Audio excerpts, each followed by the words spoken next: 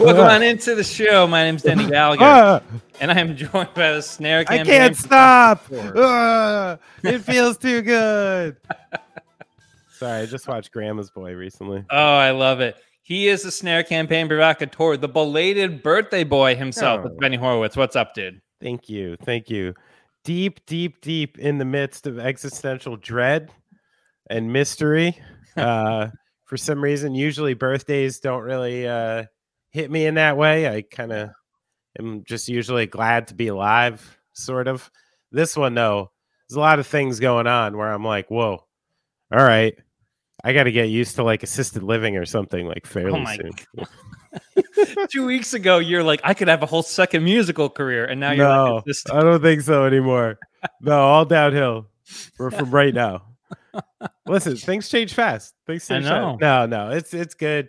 It's a hectic week. Everyone's sick. It's just how it goes around here. How are you doing? What's going on? I heard you got slapped with a case of the Austin, Texas. Oh my God, dude. Happens.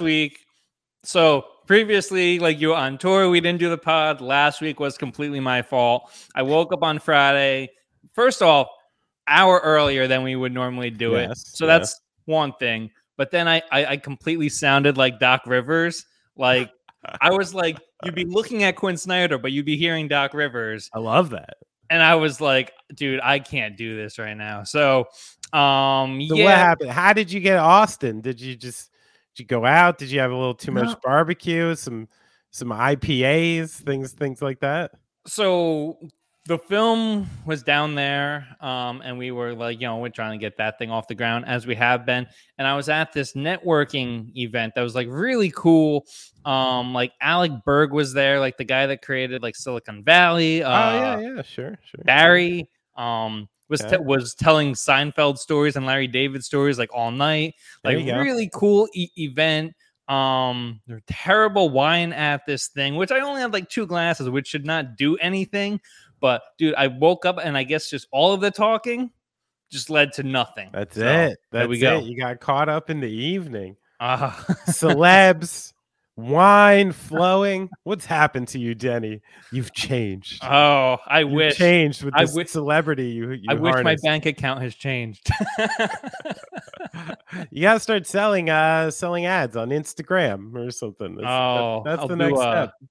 Face products. Cryotin therapy or whatever the heck they sell over there. Yeah, I'm getting in the demographic now where I could sell boner pills. Isn't that usually what podcasts do? They start hawking boner pills.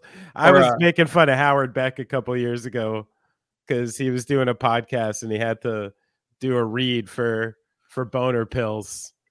And I was like, man, all these years in the media, right?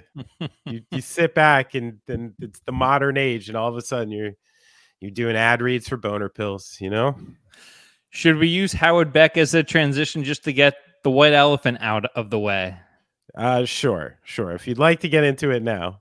I mean, or we could do This Day Music History. Totally. No, you already segged it. Let's go in. You're changing the format. Let's do it. Well, okay. So, we're going to talk about this past week. Kyrie Irving has made some news, and it's bad when even the people that are not following the NBA every day like we are get the notification on their phone, be like, Kyrie Irving suspended for 5 games, which is a complete reenactment of what happened in my living room last night. Yeah. So Kyrie Irving, it's been pretty well publicized, made some anti-Semitic or promoted anti-Semitic material over his social feed. I'm still really struggling with like why someone whose life is pretty good is like feels the need to like feels like he's elevating himself like and looking down on everybody else. This comes after weeks of the Kanye West stuff, and it just seems like a really strange time for all of that stuff right now. But you can talk about this way better than I can. Kind of where has your mind been at with all of this the past couple weeks with the world just being in like a bizarro place right now? Well, as a lifelong Jew, maybe like sometimes things like this are more met with a like almost a depressing acceptance of like the way I knew things were the entire time, more than surprise.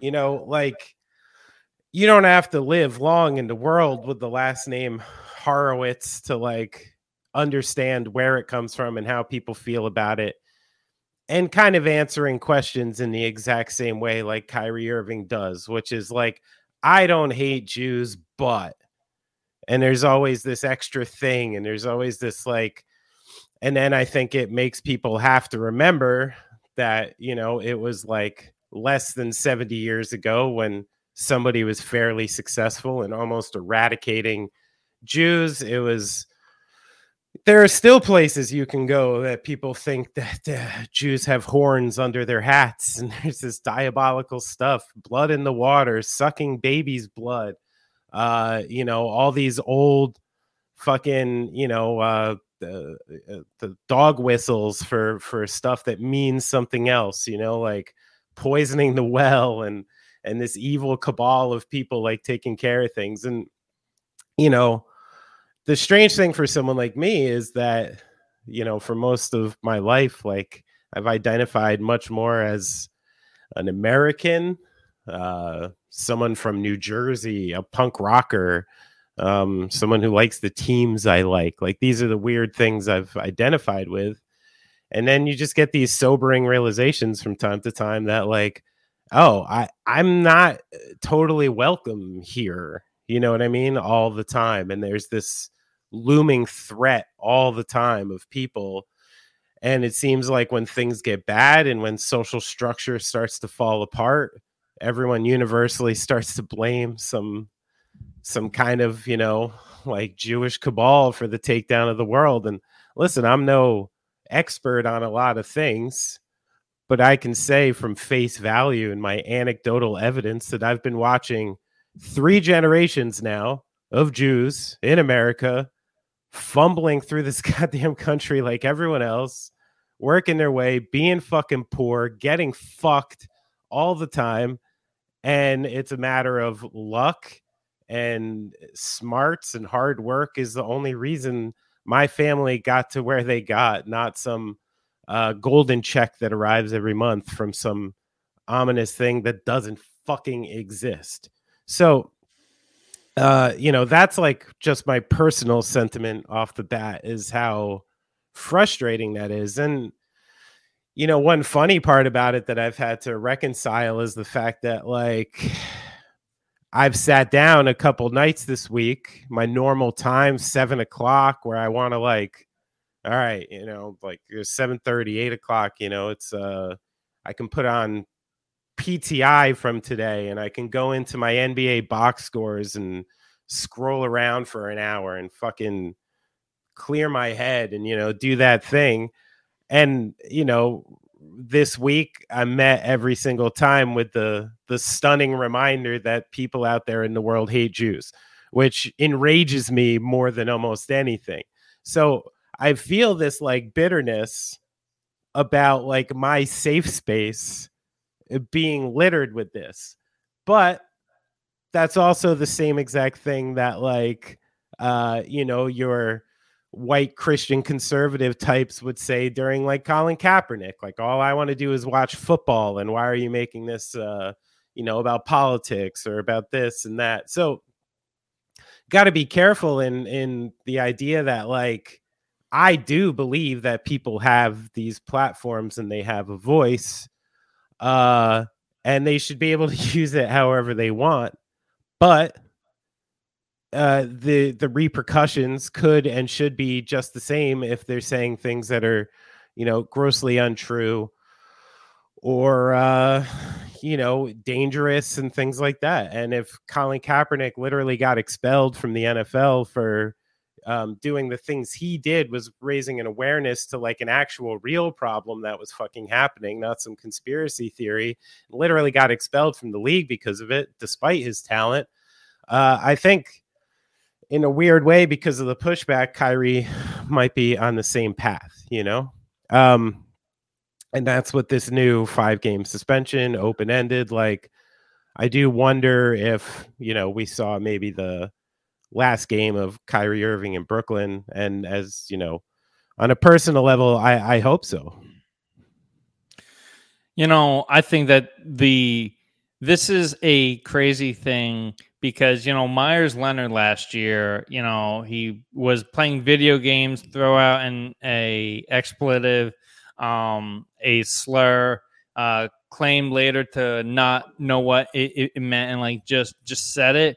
This is the promotion of hate speech. Myers Leonard has not played a game of basketball since then. Yeah. And if we want to stay consistent, and Kyrie Irving probably should not play a game again in this league until he comes to true contrition.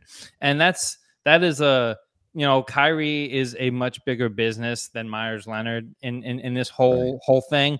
But, what are we doing here if we're not holding people accountable?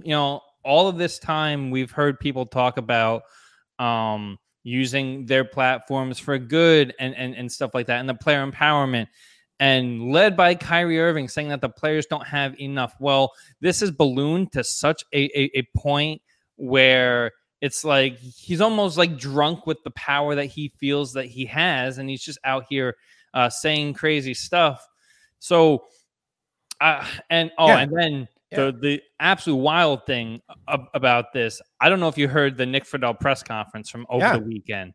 And we had Nick Friedel on the radio on Sunday, the day after everything happened. Mm-hmm. The confusion that Kyrie has about the media, what him putting something out there means, what him tweeting something. If he says something out there, he doesn't think that that's promotion because he didn't make the documentary. It's like you didn't make Uncle Drew, but you're still in it and your face is still all over it. And that's a terrible movie. Well, I think this is when we're getting to the point, and I've heard some people make that point where it's like now you're looking at a pattern of someone who is not just defiant, but incapable of saying they're wrong. Yeah. I did this. I can't do this. These people are right.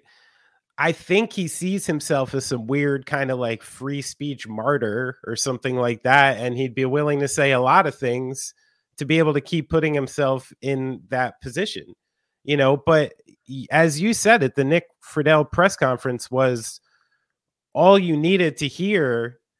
And it was so unsettling for me, particularly as a Brooklyn Nets season ticket holder, a Jewish Brooklyn Nets season ticket holder who's been spending a lot of fucking money and time to this team over the years. This is a real thing where I'm I don't feel good about going to that stadium. I don't feel good about rooting for this team. I'm already suckered into the fucking tickets for the entire year.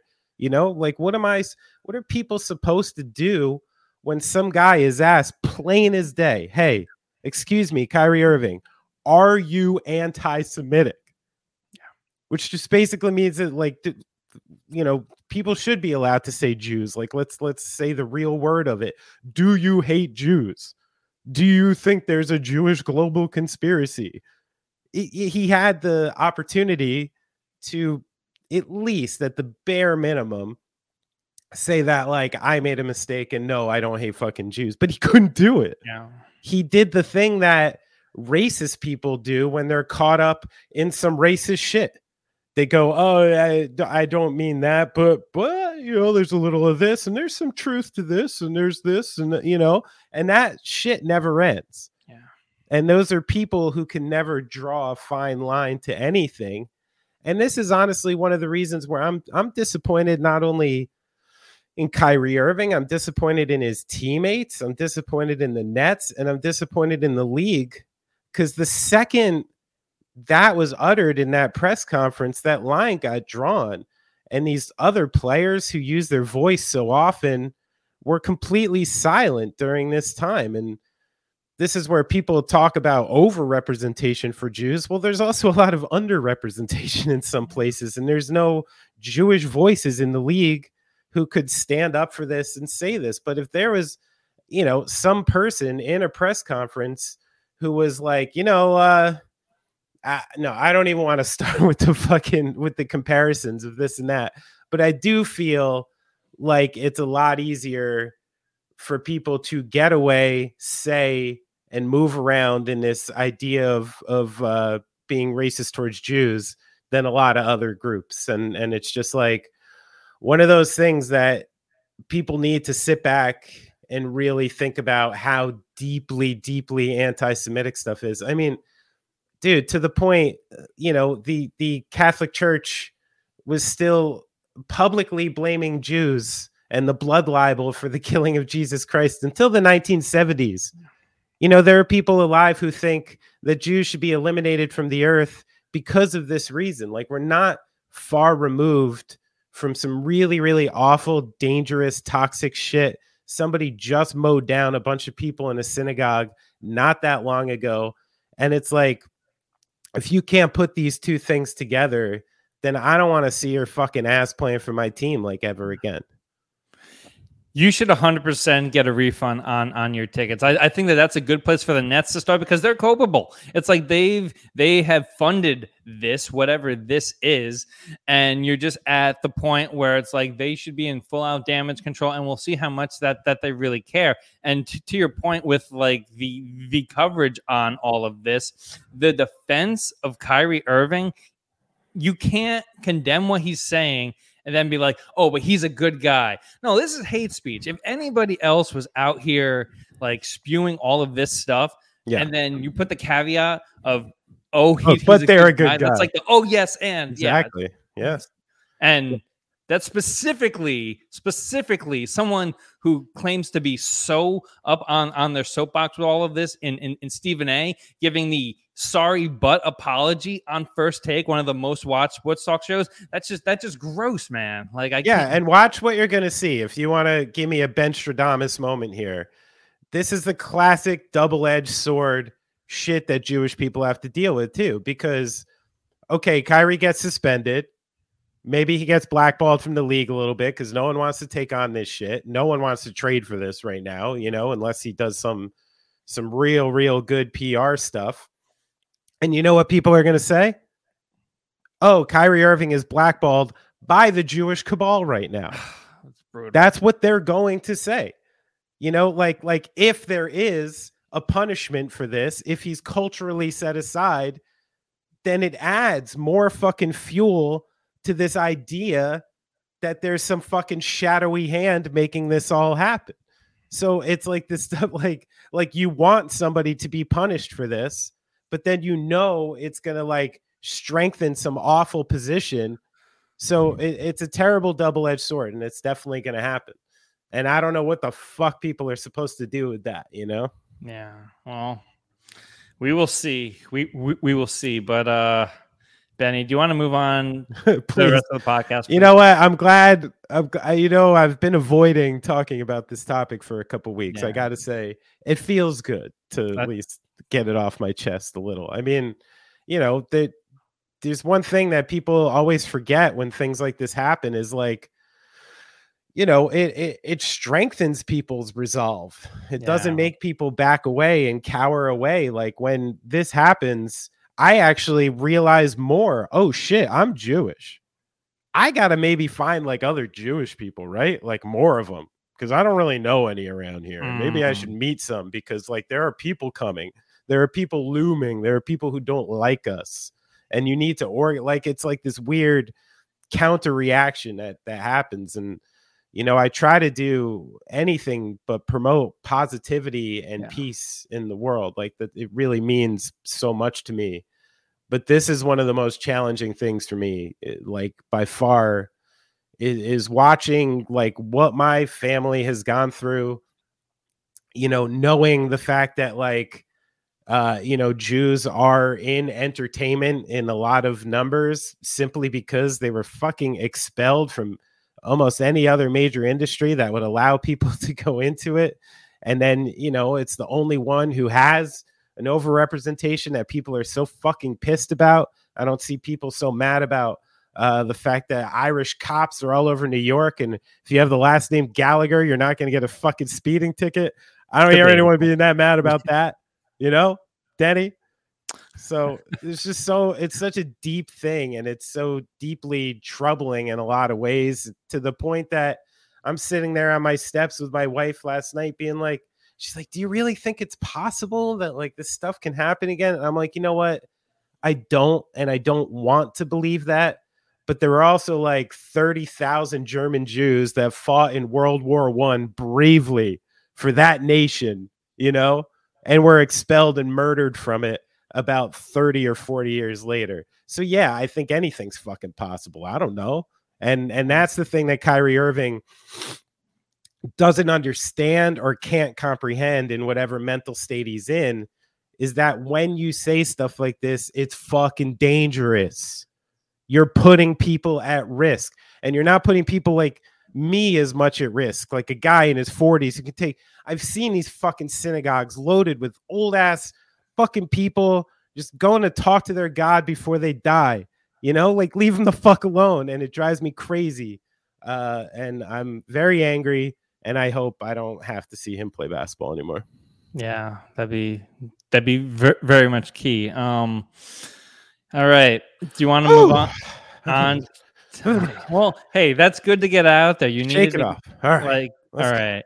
Okay. Good thing I don't have Twitter anymore. Yeah, right. Oh my goodness. Well, it's been a toxic place, and that's not just because Elon Musk bought it. All right. Well, you know what segment tries to bring it every week and tries to lift people up and tries to embody everybody loving everybody. Do you know what that segment is, Benny? I think it's This Day in Music History.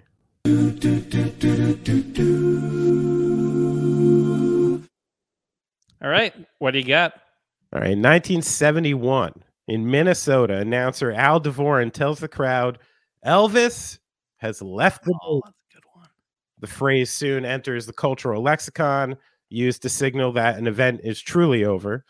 I don't know how many times through the last 50 years that's been copied. But you know what I wondered when I read this, Denny? What? Who was Al Dvorin? Yeah, who was he? He was a pretty interesting guy. Oh, how about that? He was born in Chicago in 22, concert announcer, talent agent. He played a trumpet in his own orchestra, specialized in booking, then known as midget acts and performing animal acts. He was also the booking agent for Pee Wee King, a country performer. So at the beginning of his career, he didn't want to mess with the Colonel, so he became responsible for Elvis's openers. And among the acts he booked was the Elvis Presley Midget Fan Club. Oh no. Yeah. So this guy, Al Dvorin, was specialized in concert promotion and obviously specialized in some sort of midget work. So he liked to schedule Presley with opening acts, comedians, jugglers, and acrobats. So really interesting guy who came up with that phrase. That did not make the movie. I can tell you that. No, I didn't see any Al Dvorin in there. I want his movie. Oh my God. Daniel Radcliffe should jump on this one. Oh man, that movie is really good, by the way. The Weird Al movie. It's really good. I don't have Roku Plus or whatever you need to watch it. So. Roku. Oh man. It's funny. You can go from watching the Rich Eisen show to the Daniel Radcliffe movie. What an incredible range of content there. All right, Benny. On this day in 1984, Prince played the first of 7 nights at Joe Louis Arena in Detroit, starting an 87-date North American Purple Rain tour. And you want to know why this one in particular is important? Why is that? It was the live debut of The Revolution. So on this day in 1984, we get Prince and The Revolution for the first time. I love that. Yeah. Thank you. Thank you, Prince. I thank you for that treat. I've enjoyed it. I was stumbling upon music videos the other day, and I tried to introduce my kids to Morris Day and The Time. Oh, I don't think they really understood Jungle Love yet. Soon. I tried. Sooner than you'd like. Yeah, maybe. Oh man. All right, Benny. Well, let's get to our first headline today, shall we? And we have another catalog sale. This time, Benny, Huey Lewis and the News have sold the bulk of their catalog to Prime Wave Music, which I don't know much about that company, for $20 million. The deal begins with their 1980 debut LP, Huey Lewis and the News, and stretches through the 1994 release of 4 Chords and several years ago. in this deal for $20 million, which that's interesting. They're splicing it up in only the 14-year stretch. That is interesting. That includes Power of Love, Hip to Be Square, If This Is It, and I Want a New Drug. So for those 4 songs, $20 million for the rest of your life. That's a pretty good deal. Yeah, I mean, I feel like now, I mean, it's pretty funny actually that like 1994, this is a long time ago. Yeah. And Huey Lewis has been working. So that essentially means like, oh, okay, the last 30 years we're good on. We know that nothing you've done in the last 30 years is going to sink. It's going to do this. You probably own it or whatever. So they're not even trying to bother with that. These seem like kind of, because, you know, unlike the other ones, there does seem, you know, with a few of these songs, you have some permanent shelf life, you know, I especially imagine with syncs and stuff like that.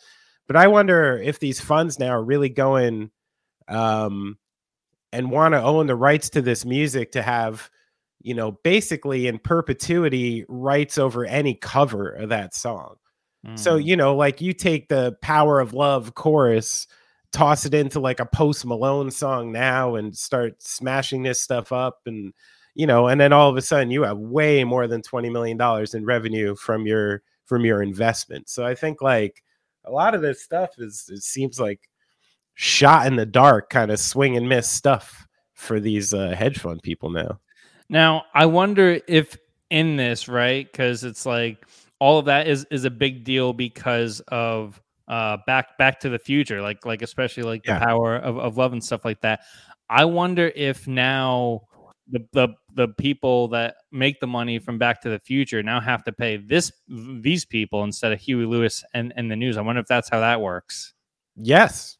Wow. Yeah, that's how that works. I mean, I think when you give up the stuff to this, you lose your mechanical royalties, you lose your artist royalties. Like I mean, you take away your ownership over the song. I think you can still, I don't know exactly how that works as far as if you can still, I think you can still perform it and things like that, but I don't think you could, you can't use any version of that song for yourself anymore. Yeah. The one thing I do wonder is if these people could pull the like, oh, we're going to re-record this song. Oh, tailor it? Yeah, you might be able to tailor it. But, you know, these guys don't want to do that. They're old. They want their $20 million. I feel like with this one, it's kind of a sound investment because of, you know, American Psycho. You know, that's like a movie that'll last, and that's like a major part of that movie. And, yeah, I think I'd spend, if I had it, spend $20 million on Huey. Sure. Wow. Okay. You know, I would have thought that whatever streamer has Back to the Future would want to like just like lock this down so that they like have the monopoly on it. But who am I? I don't know. Oh, whoa. Hey. Oh, by the way, that is funny. So the boss was at the 3-Letter Network visiting Mr. Howard Stern this week, and he talked about selling his like catalog. And quick update on the story that we've done earlier. He's like, yeah, you can't really be too upset with however they choose to use the music that you sell. You know, it's like if all of a sudden he sells his catalog and like Dancing in the Dark is in like a commercial for God knows what. He's like, yeah, you know, I let it go because so just really interesting. But he sold it to Columbia, and I think that's the important point here is to be like, hey, you got to trust who you're selling it to. Like Primary Wave Music have no idea what they do, but Columbia signed Springsteen all these years ago, so they know the deal. I mean, or you don't. Like that's the thing. I could see. I'm only in my early 40s, and I'm already getting to the point where I'm like, well, whatever. You know, like who? Like I used to really care about where these songs were used and stuff like that. Now, if like I heard one of my songs like pop up and some weird bullshit, and I'm like, that's cool, whatever. You know, and I could see by the time if I was like 60, looking back on my catalog and songs that I did like 40, 50 years ago, like, fuck it, man. Yeah, I could see it too. Just being like, put it out there. I'm glad it's still around. I'm glad it's still in the narrative, you know, like who cares? Oh. All right, Benny. Well, next headline today, and it's kind of the same variety. The musical adaptation of Cameron Crowe's Almost Famous debuted on Broadway this week, but the creative team, they're not done. They're bigger fish yet to fry. They're the team that put together the American Idiot musical featuring Green Day music, Jagged Little Pill featuring Alanis Morissette's music, but they're eyeing their big white whale that they want to bring in. They want a Springsteen Born to Run musical. And Benny, you know that I'm a musical guy. You know that I'm a play guy. I like a dramatical adaptation as much as the next guy. But man, I didn't know. I've never heard you. You know, I'm a musical guy. I'm a musical guy. I know. I didn't know that, Denny. I mean, like, I don't go as often as I like because tickets are crazy. Oh, how often do you go to the theater, Jenny? Maybe once, twice a year. Okay. It's like does that make you a musical guy? I'm a musical guy. I'll throw on the Wicked or In the Heights soundtrack, and there you go. I'll drive to it. All right. But Almost Famous, American Idiot, Jagged Little Pill, these feel like different things because Broadway has struggled to come back from the pandemic. People just don't want to spend as much money as it requires to put on these shows and for people to charge. Is this kind of like a desperate attempt for the financiers, the people that make money in that space, to be like, all right, let's take an area that we once shunned and try to get those people's money now? I don't know. I mean, what I automatically think is like, it seems, and I am not a self-proclaimed musical guy such as yourself, so maybe you can really fill me in here. But it seems to me, especially in this day and age, that the soundtrack and the songs to a musical can really drive their success in a lot of ways. I'm thinking like Hamilton. Yeah. I can imagine there was a lot of people in a lot of places who had the Hamilton soundtrack who never saw a performance of Hamilton, especially before it started traveling around and stuff like that. So the thing I'm wondering now is maybe they're putting more onus and more importance on the fact that, like, oh, this play is already scored. It's already scored with this beautiful music telling tales of like all these things.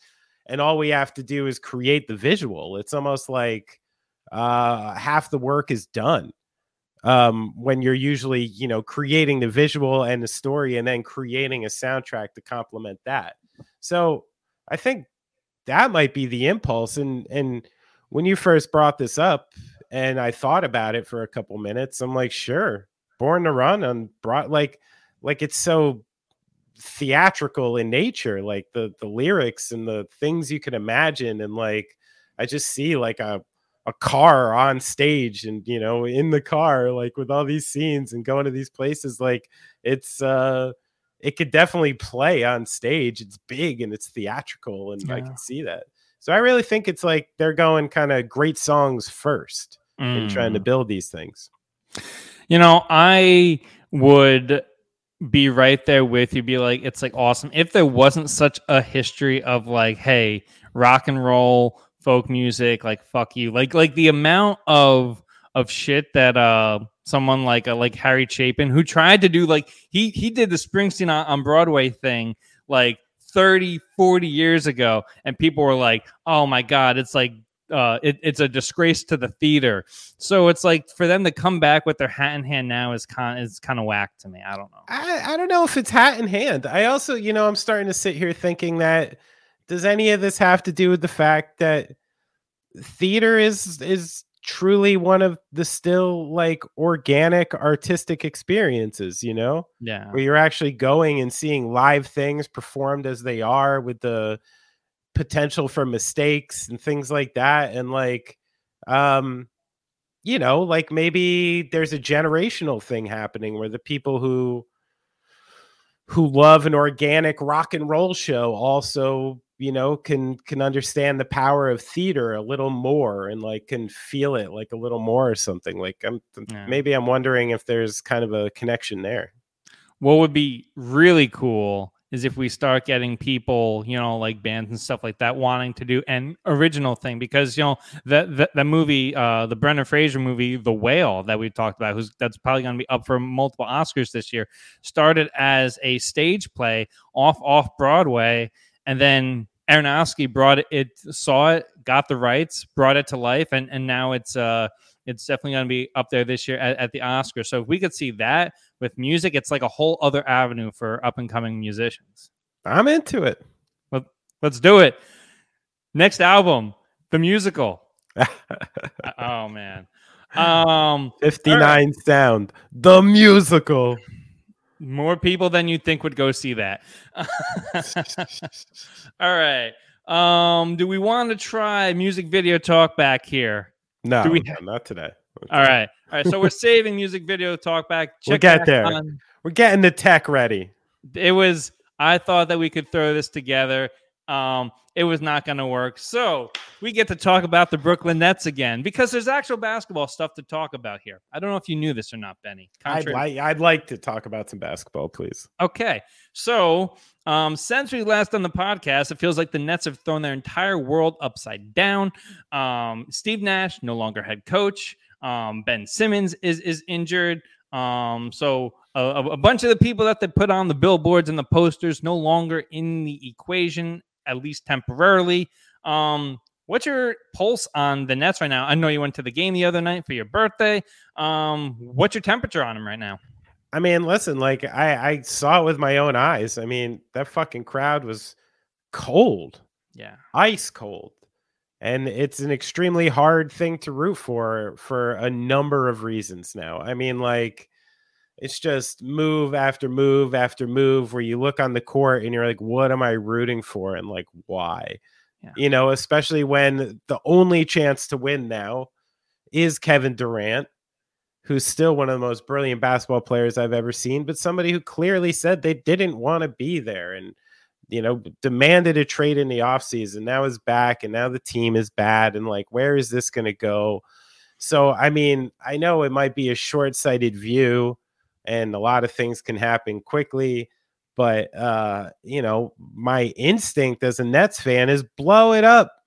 Please blow it up like as quickly as possible and just let this roster rework. You actually have a couple picks that you got back from retrading James Harden. You didn't get all your picks back, but they're not totally left in murky water. Like, I don't know, man. Like, when you watch teams like the Bucks and the Celtics and Cleveland play this season, so obviously 1 to 2 tiers above what New York is doing. I mean, even they're like, oh, you get Ime Udoka in there.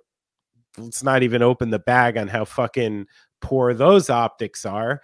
And then, oh, he'll create a defensive culture. Like, I'm sorry, there's no one to play defense on the Nets. Yeah. Like, I'm not a fucking roster specialist. I'm not a coach, but name me 1 to 2. Name me 3 above average defenders on the New Jersey Nets. Name me 3. Well, Ben Simmons is hurt, and was an all NBA defender. Yeah. Was right. Royce O'Neal's good, pretty good. Claxton has his moments sometimes. So this is where I'm like, I don't know. You could bring in fucking Bill Belichick, and his team couldn't play defense. Like this is not. So I don't know, man. It's hard to see, and this idea that after 5 games, people are going, well, Seth Curry and TJ Warren haven't played. I'm like, if a team with Kevin Durant and these people, and already we're going to firing the coach and wait till TJ Warren may or may not come back, they're in trouble. They're in serious trouble. And like, even though with the talent on this roster, I think they could pull it together enough to get into the bottom of the playoffs, play-in game kind of scenario or whatever. But why do that, especially when the heart of the culture is intoxicated? You know what I mean? Like, if there's anything that just demands like a full tear down and rebuild, it's currently the Nets. Yeah. And, I think that rebuild has to start with Sean Marks bowing out and being like, hey, I had my run. At this point, I kind of created this monster inadvertently, even though he tried to just like, we talked about it when the KD move happened, when the Kyrie move happened, that it was going to be like, it was either going to be feast or famine. And, you crashed out on the house, you went over 21, so to speak. And, you just got to move on to the next guy. Now, where that is for the next guy, a guy who I guarantee you would build a See, I don't know about it. I got to stop you there. Okay. I got to stop you there. Because, here's the thing where I got to give Sean Marks a pass. I think where Sean Marks should take some hits now is the last 2 years of bowing down to Kyrie Irving. Yeah. That's where he should take some hits. Between the COVID thing and them buckling down under pressure last season and now this season, just obviously huge errors in the way that the team dealt with that stuff. But as far as Durant goes, I don't know a team as much as, and I said it even when the trade happened, as much as I loved Kenny Atkinson and Jared Allen and Karis LeVert and Dinwiddie and Joe Harris and D'Angelo Russell and this upstart group that I had, it wasn't a championship caliber team. It was barely a playoff caliber team. They were just getting in. They were a lot of fun and they were so easy to root for. But when Kevin Durant just out of nowhere was like, I would like to come play for the Brooklyn Nets, there's not a team in their right mind who wouldn't have done that and wouldn't have brought in Kyrie and DeAndre Jordan to make it happen, because it's Kevin Durant. And how many chances does a team get to land a top 10, top 20 all-time player? So I think they do that. And then I think there's some revisionist history on the fact that it never worked. It almost worked. Right. They were foot on the line away from it. They were foot on the line. They were right there. And that team was cooking. Steve Nash was right for them. They were an offensive juggernaut that nobody could stop. And there was this small sample size of what Sean Marks saw and why he went all in on it. And when that sample size existed, it was unbeatable. So, say for instance, that stayed together for a few years, then it's one of the biggest gambles in sports history, and it actually worked. Yeah. So I think in that regard, I'm not gonna, this isn't like a Billy King thing to me. Right. This wasn't just some move that never even came close to working. You know what I mean? I was there for the first 2 years of the Billy King post trade. I saw the Paul Pierce, Jason Terry, Kevin Garnett Nets at work. Yeah. Okay. That team was never going to win a championship. We all knew it. We were sitting in the building cheering for him, knowing, oh my God, I don't know what's going to happen here. That team we had, with Harden and Durant cooking on full steam, could have been an all-time great team, and fucked up things happened. So in that regard, I'm not going to murder Sean Marks. He did a lot of smart things. He took the team out of the Billy King era quicker than a lot of people, made a lot of good moves. I was as big of a Sean Marks fanatic as anyone up until a year or two ago. Yeah. So I think he stays for now, and I don't think it's totally his fault. I'd like to see almost what that guy could do with a full rebuild scenario. Again. Yeah. Again. The interesting thing is okay, so was the Ime Udoka speculation that hasn't quite happened yet, was that a panic move? Was Udoka and Primo bringing in guys that are in such scandal right now? Was that just oh my God, I have one fire over here, let me try to put out the other fire over here, oh my gosh, what are my best options? And then that was his best options? I think that move screamed desperation. Yeah. It's I think the Nets maybe quickly realized how badly they fucked up that Kyrie situation, how badly his team looked for the year. And just this random, Udoka, he was under Steve Nash. He was part of our staff. He's a great defensive guy. He holds stars accountable. Let's bring him in, without even like talking. So yeah, it felt like a total desperation move. And then just like an add-on to an add-on to an add-on of like a team just fucking up and kind of tripping over its own feet. Yeah. I say bring Kenny back, get everybody out of there, get the assets. Kenny, what are you? Kenny would be like, are you nuts? Yeah. He's like, I'm sitting here in the Bay Area. I'm in Sonoma every weekend, sipping the finest wines with Steve, Kevon. He's chilling, man. He's loving it. Yeah, he gets to watch Steph Curry every night. I love it. All right, last headline today, Benny. Let's go a little bit down the turnpike. Let's go to Philly, which is like a town that is absolutely on fire right now. Ooh, maybe less after, losing, what was that, game 5 to the Astros? But Philadelphia 76ers all-star guard James Harden is out 1 month after suffering a right foot tendon strain and is expected to miss a month. The Sixers sit at 4-5 right now. So the onus goes back on Tyrese Maxey, Joel Embiid while he's out. What do we learn about the Sixers over this next month when Harden's out? Can they turn it around without him? I think this is an interesting thing because, one of the early issues with the Sixers, I think clearly was the fact that James Harden's playing at a high level and he's being very James Harden. Then came in shape and you're like, wow, all right, here's James Harden. Like, he looks good. And then you forget that like James Harden, in order to operate effectively on a team, needs about like 16 to 20 seconds with the ball to do so. You know what I mean? Like this is how he works, and you have to build teams around how he works to make it work and things like that. So even though he was cooking in the way he was cooking, it obviously was upsetting Embiid right off the bat. It was messing with the flow of the team.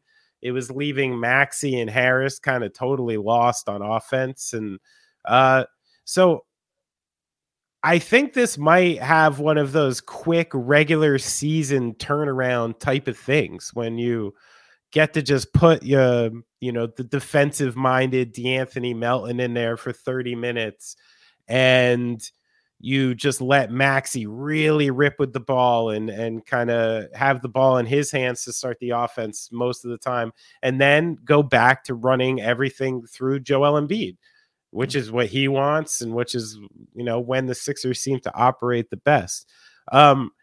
So I do kind of predict like a quick turnaround in game flow and the way it goes. And I think they might actually win some more games and be at least equally as competitive. But the problem there is the playoffs, and when you get into series and the problems with Embiid and the things that Philly's historically run into, and that's why you need James Harden. So I don't think this team is better without him. I think we still didn't have a large enough sample size of them trying to figure it out with him. I mean, it's a major chemistry piece. It's one of the biggest ones in the league, maybe besides for like Gobert and Towns or something that, people were already questioning, what was going on there. So I think that's the biggest thing. And I do think we might see a little bit of a jump right off the bat from the Sixers here.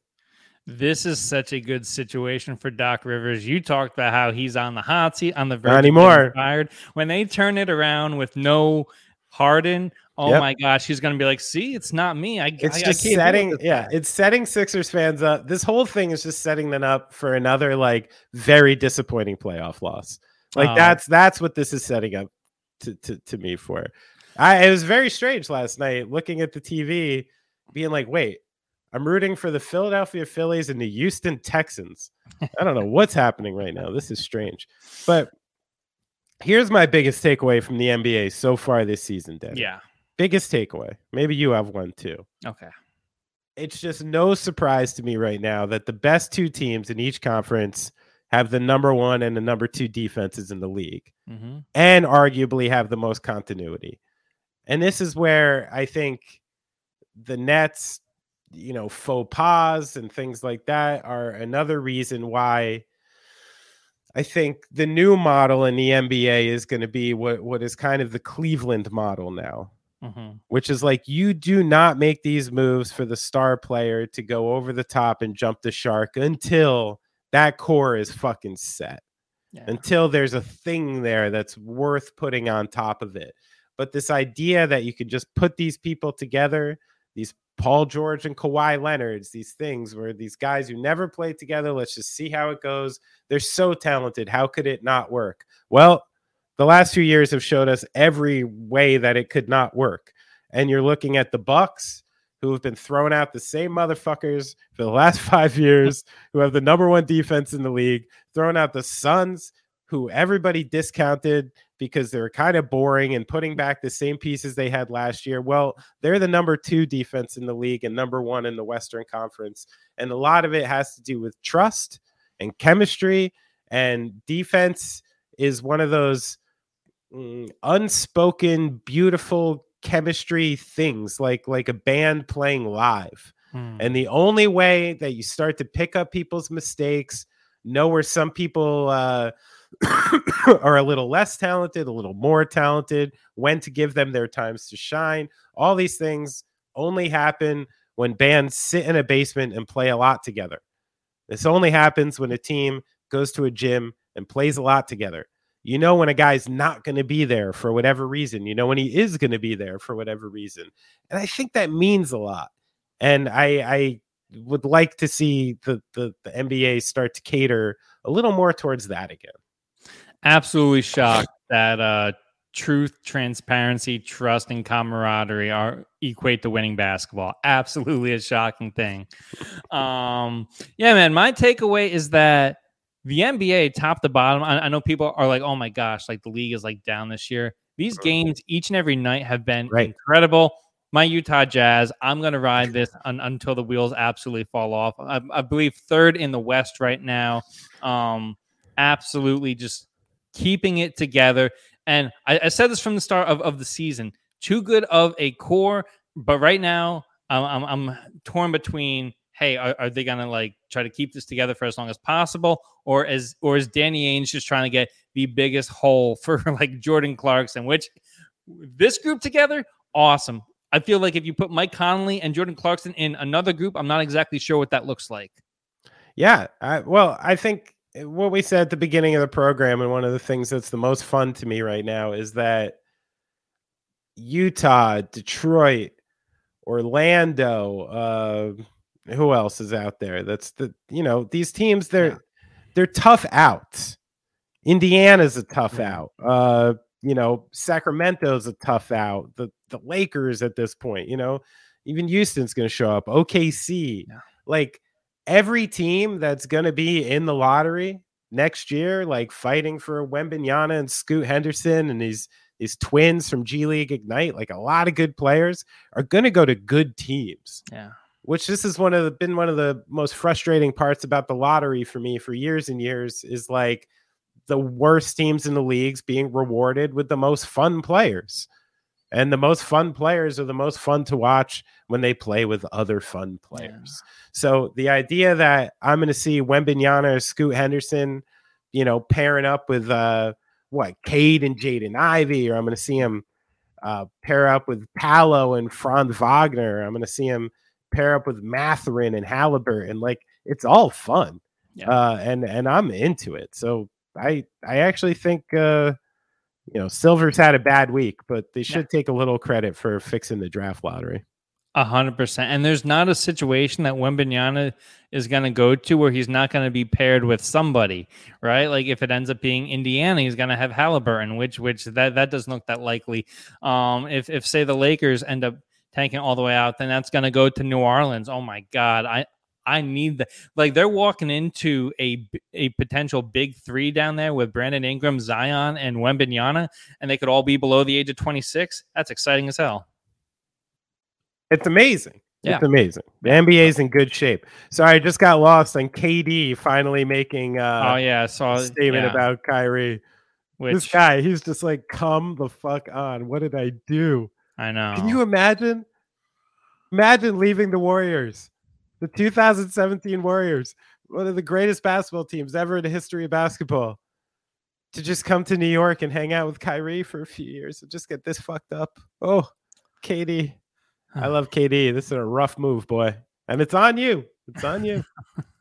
KD is the director that like made the big box office movie. He made like the equivalent of like Top Gun Maverick that made $1 billion.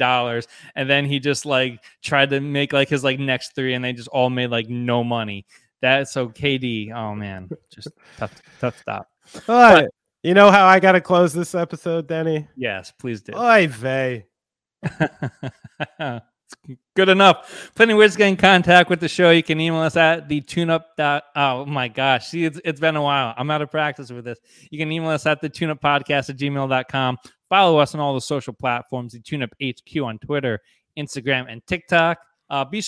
Be sure to subscribe to the YouTube channel. It's awesome. It's happening. Subscribe. We've got to get these subscriber numbers up.